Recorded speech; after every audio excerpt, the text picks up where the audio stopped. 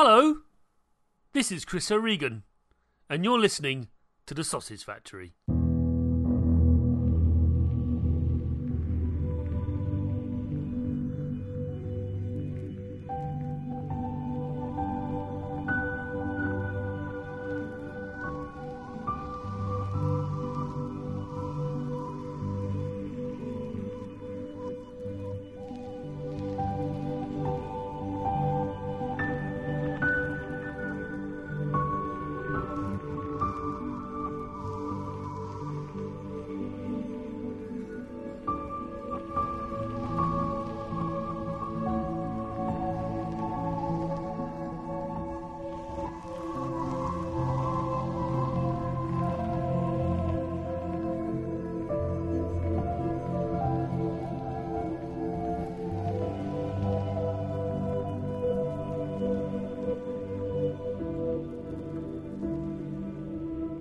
This is episode 446 of The Sausage Factory.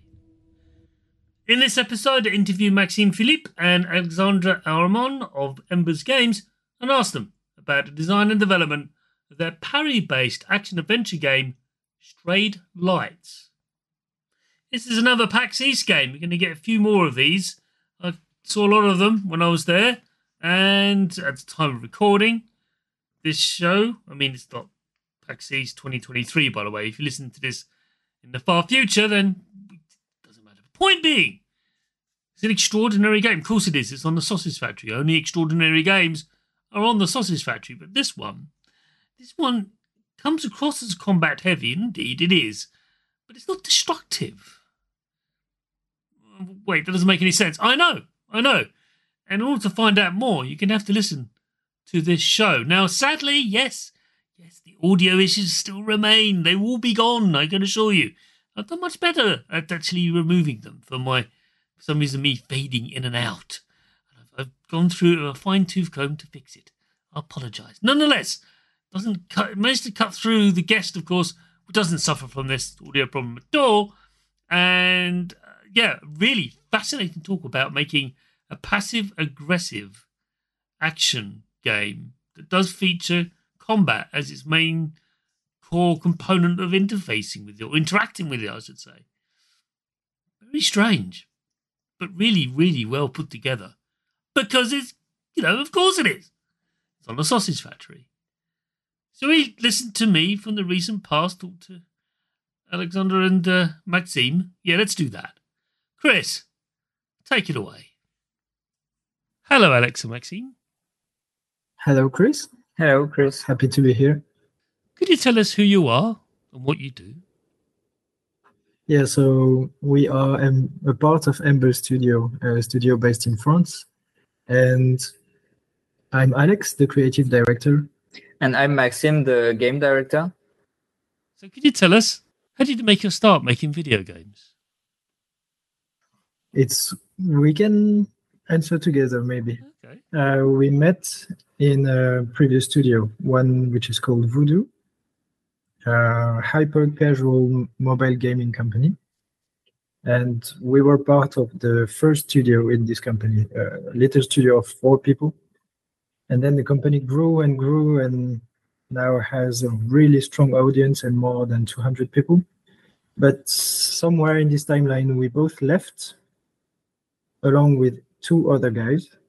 And a few years later, we decided to create games that are closer to what we actually play at home. And that's how we started Embers. Okay. So this kind of leads on to my next question. What are your biggest influences as video game creators? In terms of games, you mean? In terms of really the creation process. More like the thing that you are drawn to, that you're inspired by, that drives you on, that realise that why you do what you do, or indeed what influences the creation process. Yeah, in terms of games and in creation process, one of our main inspiration is Fumito Ueda's process. He's the game director of games like Shadow of the Colossus, for example, or The Last Guardian. And he uses the subtractive design, and in his game, the most important is to keep always the essential of the game. So they create a lot of stuff, and they only keep what is really the essence of the game, and what's just accessory is cut out. And so you just have the best experience possible in these games. And his games are really games that we love, all of us, and that's one of our main inspiration for this. And the reason behind it is that we love games passionately, but we also love art, and it is important for us to create experiences that are unique and memorable. And for us, this is a really great approach to do it. If you keep only the essence and you have this essence well defined around the concept you love, you can create a tailored experience that people will remember, or at least we try to. And that is our approach with this studio. And it's certainly shown with Straight Lights. And it's a wonderful answer. Less is more. Exactly. It's a phrase that's very little, not really understood. And it comes up a lot in this show. So thank you. You also do this because we want to have a team that can talk to each other and create a game that is the game of everyone. And so we stay at quite a low number of people. We are not more than 10 people in our team. And so with this approach, you have time to really develop this essence and not lose time with the rest, while being able to talk to each other and create features that we all like. Yeah. Yes. So it's philosophically something that we like less is more. You said it, but it's also production need, because our team is so small. Next question. I think you've answered this one already. Strange that you kind of bled it into influences, which is not surprising. But let's do this anyway. What video game developer do you admire most and why? Yeah, there is this one that we already cited, but there is another one that we love a lot, and he's Matt Nava. He is the art director behind Journey and responsible for lots of the game design decisions also. And he also has kind of this same approach of staying, well, really focusing on the essential. And he has another component that we really love. It is the low amount of words, or even no words at all, to focus on everything else that is available. So having a strong focus on the atmosphere, music, animations, and to show rather than tell. And we like the fact that players can have their own interpretation of the story. We like to keep it fairly open to what people can interpret. For example, with Straight Lights, we wanted to have a go at the journey of life and the human emotions. And so removing the texts allowed us to create characters around those emotions and make you feel directly those emotions, and then interpret on how they were resolved on, or what the actual word would be for you. And this would vary depending on your life experiences. Riddled throughout Journey and indeed Straight Lights, which will come on to, which can be interpreted in different ways, but less so. Yeah. Right. Last question, the first half. Here we go. What are you playing right now? Oh, right now I'm playing Bloodborne because it's the only Soulsborne that I haven't played yet, and I want to correct this. Yeah, I'm also playing the remake of Advance Wars 1+2. So a pretty different game. I play a lot of kind of games actually, and these are the ones I'm playing right now. And soon I'll be playing Planet of Lana too, which looks great, and it's releasing later this month. Yes, I played that at PAX West last year, and really excited for that little creature you have with you. It's quite lovely. So yeah, What about you, Alexi? What's distracting you from things? I have sort of a horror moment, so I'm playing mostly horror games. Okay. I've been playing Darkwood, Outlast, Dredge. and Dredge, which was amazing, absolutely amazing. Yes, they've been on the show. Lovely group of people. Wonderful game. And the atmosphere in it was so great. And I also tried to mix a little bit of Persona in it. I had never tried this license before, and I'm trying it with Persona 5, and I'm loving it for now. Nice. Well, let's move on to the second half of the show, where we're going to be delving deep into Strayed Lights.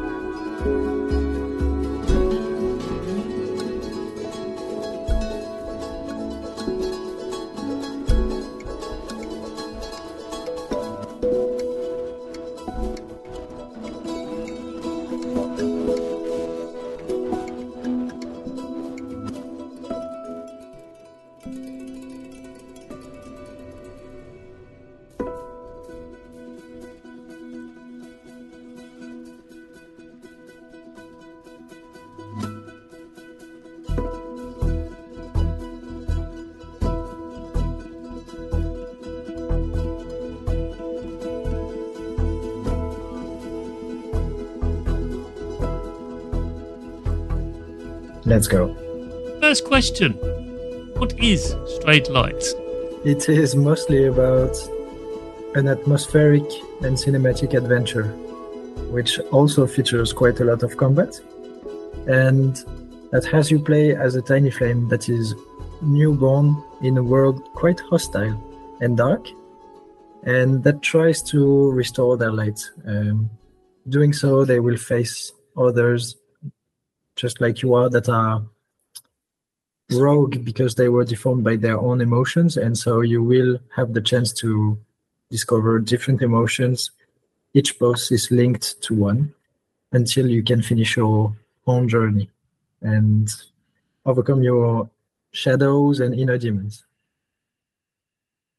It's a very profound third-person action-adventure game that leans into defense rather than aggression. And aggression is actually an act of defense as well as a final act, as a final gesture. That's what really hit me quite hard with Strayed Lights, how it portrays the interaction with the creatures that attack you. You're merely trying to defend yourself from them. Yeah, this was a key design element for us. We wanted to have a game about resilience. And so when it comes to resilience, it's more about growing from hardship, and the goal is not really to kill or to defeat others. So the main mechanic is about defending yourself and pacifying your enemies. You are not killing them, but you are soothing what is out of control instead. And so by doing so, you absorb your opponent's energy because they are much bigger and much stronger than you are. And by using their own energy against them to calm them down, that's how you soothe them. And it makes sense from a lore point of view, but also from a game design point of view. Yeah. Lovely when you reach that symbiosis, isn't it? Yeah. It's not easy.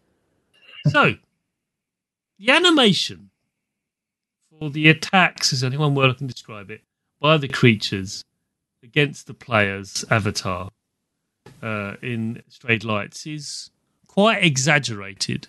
It's very advertised. It's the only way I can describe it. It's obvious to what's about to happen.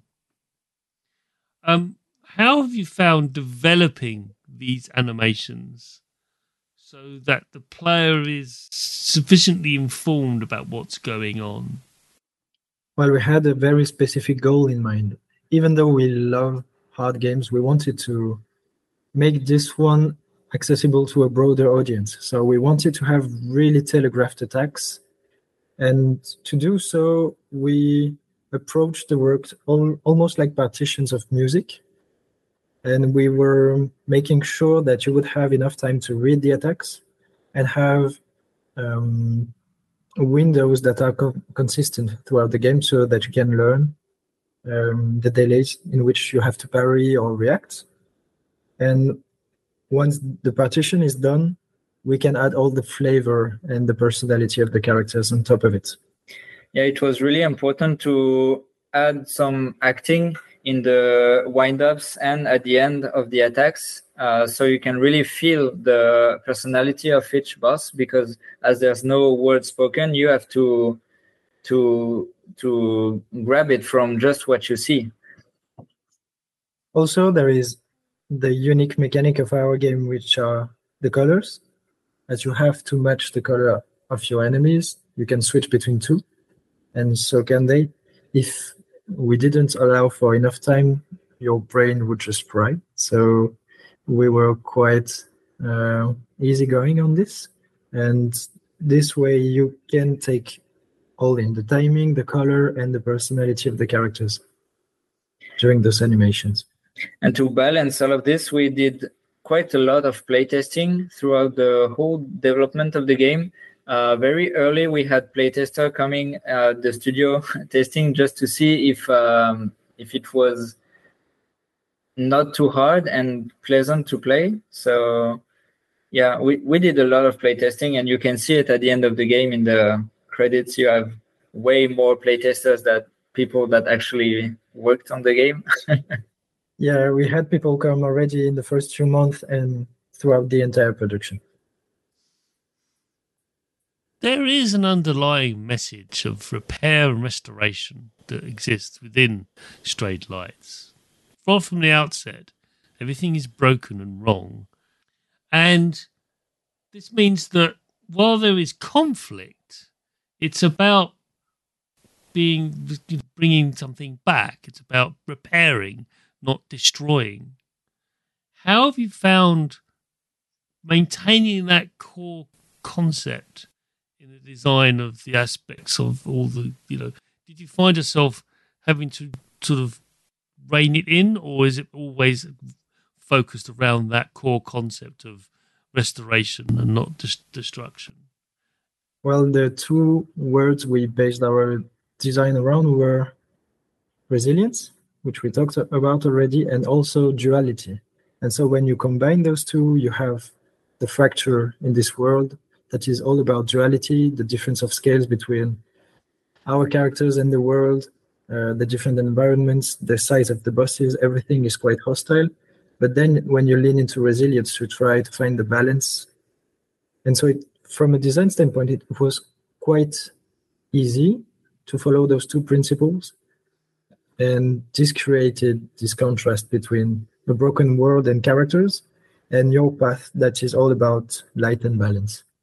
The emphasis on defensive actions in Strayed Lights is so preeminent that to the point where if you do successfully parry and indeed do a sequence of parries, the player is rewarded for that in terms of health, in terms of, they have special abilities that they can unleash to actually damage the creature. Well, let's say damage, but,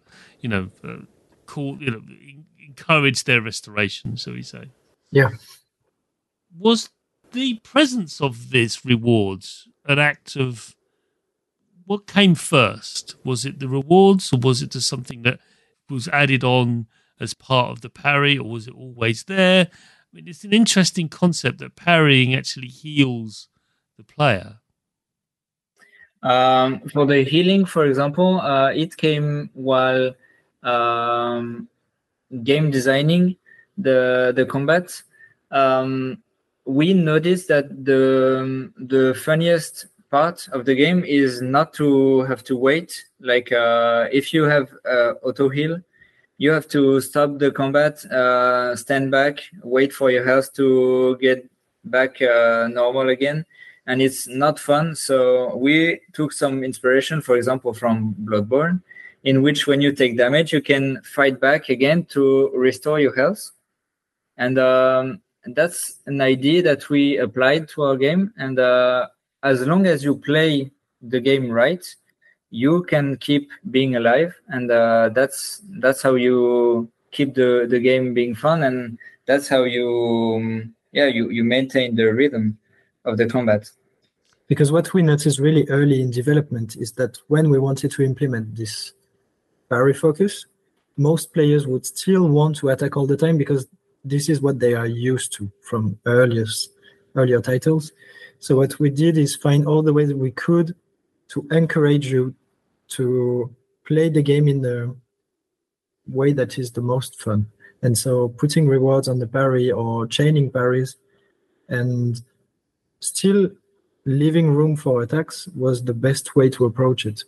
People could try a bit of everything, see that the parry, we were encouraging you to do it. We were not punishing you when you are failing at it.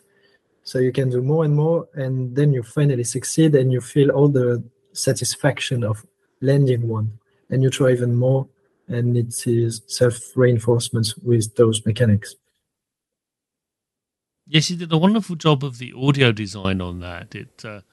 When you successfully parry, you got a little spark and a chime that's quite long, quite loud. It's basically saying, yes, you should be doing this. I personally, that's what I equated it to, for good or ill.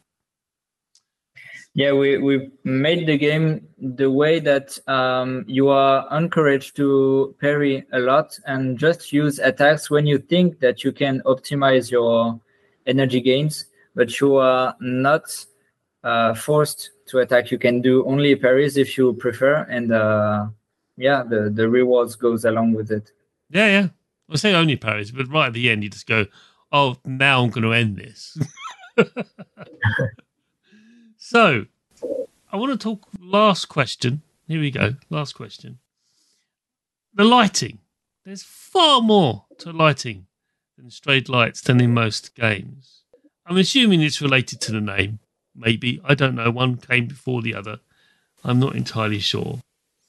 But how have you found working within confines of communicating to the player visually via light cues? Well, I found myself going to a place not because of an arrow or some, like marker on a map or anything, but just like, oh, that's lit purple. That looks interesting. I'll go over there. That's it. That's all you tell. You don't tell us anything. You don't tell us what to do. You just go, well, that's interesting. I just want to ask you about the light crafting. It's the only way I can describe it, the crafting of the light and the use of it. Could you tell us how that came to be and how have you maintained that language? It's a consequence of a design approach we have where we wanted to have the most immersive experience possible. So we stripped down most of the UI or the entire UI. So you have no maps, no markers, no quests. We wanted to have the players stay in the moment. And so once we have them there, we have to guide them through other mediums. And one of the best ways to do it was the level design and the lights around this level design. So we suggest points of interest through composition and light. And when you have no map, you will naturally gravitate towards those points. And we use this in all levels, and we even had to build our own tools to be allowed to use lights like we wanted in Unreal, the engine that we used. We built our tool to have transitions between environments and colors so that we can always use those lights to guide the player. Yeah, the whole lighting of the game is actually a combination of what Alex said, the level design part of the lighting to guide the player, and the art direction. Our art director, Nicolas Fontani, he wanted to make sure that each zone of the game has its own color palette and which so you can transition between all the zones, and you can see, okay, this zone has a more purple color, this zone has a more blue color, and just from a screenshot of the game, you can tell at which place of the game you are because of the main colors you can see. It's one of the most striking aspects of Strayed Lights that it would be wrong of me not to ask about. So thank you for being so open and honest about how it came to be. Thank you. So, Strayed Lights, which has been developed by Embers. I have to ask, where's the name Embers come from? It's a good question. It's an element. Well, the actual definition, the embers is an object in a way that we love and that is related to fire and that has a lot of life in it. And we like the visual of it, the sound of it, and it worked really well for a logo. And altogether, it made for a great name for the studio. What platforms is Strayed Lights available on? Everything that can be played at home, and even more with the Switch and Nintendo and the Steam Deck. Yes. So we have PC on most stores and all the consoles. All of them, yeah. PS4, PS5, Xbox One, Xbox Series, Nintendo Switch, and on PC it's available on Steam, GOG, Epic Game Store, and you can play on Steam Deck as well. Thank you both for coming on the show. It's been really great having you on the show. Well, thank you for having us. Yeah, it was a pleasure. And you're more than welcome to come back to talk about what you're currently working on, whatever that is. I know you can't tell me for another 18 months, maybe 2 years. Who knows? But whatever it is, you're more than welcome to come back. We will be here. It's already in the works. We hope it will be something that people love again. I'm sure it will. But until then, thank you very much. Thanks to you. You have been listening to the Sausage Factory podcast, part of the Cane and Rinse Collective. Support us for just $2 per month at patreon.com/Cane and Rinse for early, extended, and exclusive podcasts. Find us on Twitter, Facebook, Instagram, Twitch, YouTube, and at our website, caneandrinse.com.